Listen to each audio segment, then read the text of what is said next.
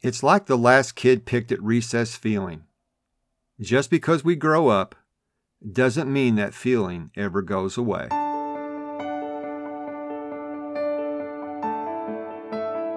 Did you finally realize your dream of having a family only to have your happily ever after turn into a nightmare? Do you find yourself up late at night wondering why nothing you try as a parent is working? Are you searching for adoption resources and a support team but can't find any? Hi neighbor, welcome to Anchors of Encouragement. I'm Tim Maudlin, husband, adoptive parent, Bible class teacher, and the persistent encourager.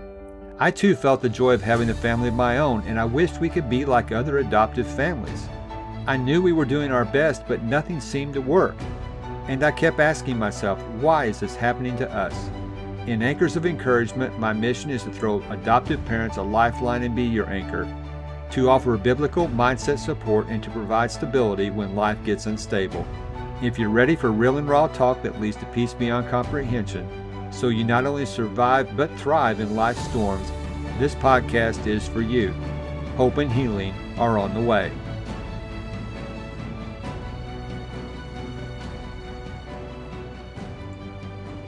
Hi neighbor, welcome to another episode of Anchors of Encouragement. Today I would like to talk about the idea of holding space, how you can show up for others. Have you ever tried to have a conversation with someone who was not really there? They were on their phone. They were watching TV. They were thinking about what they would say next. They were everywhere but where you needed them to be. Would they even notice if you left the room? Probably not. How did that make you feel? Insignificant? Unimportant? Unappreciated?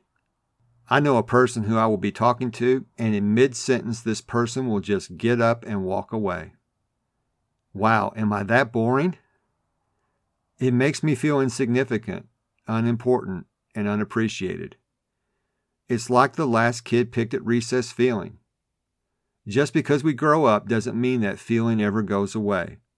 I hate that feeling, and I do not want others to feel that way. People want to be seen. People want to matter. You can give that gift to them. Let's get to your daily doable. Hold space for others. Show up. Give them your undivided attention.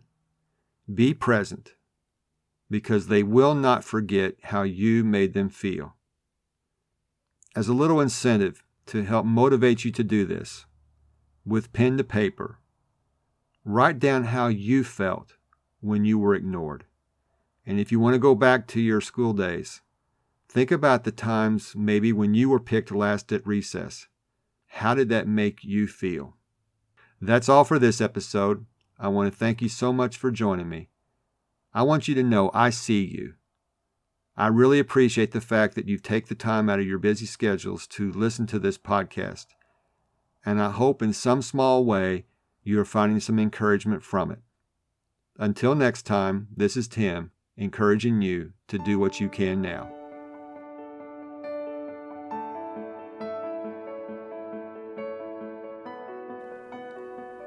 If this podcast has given you the courage and confidence to face storms in your life, the number one way you can thank me is to leave a written review on Apple Podcasts.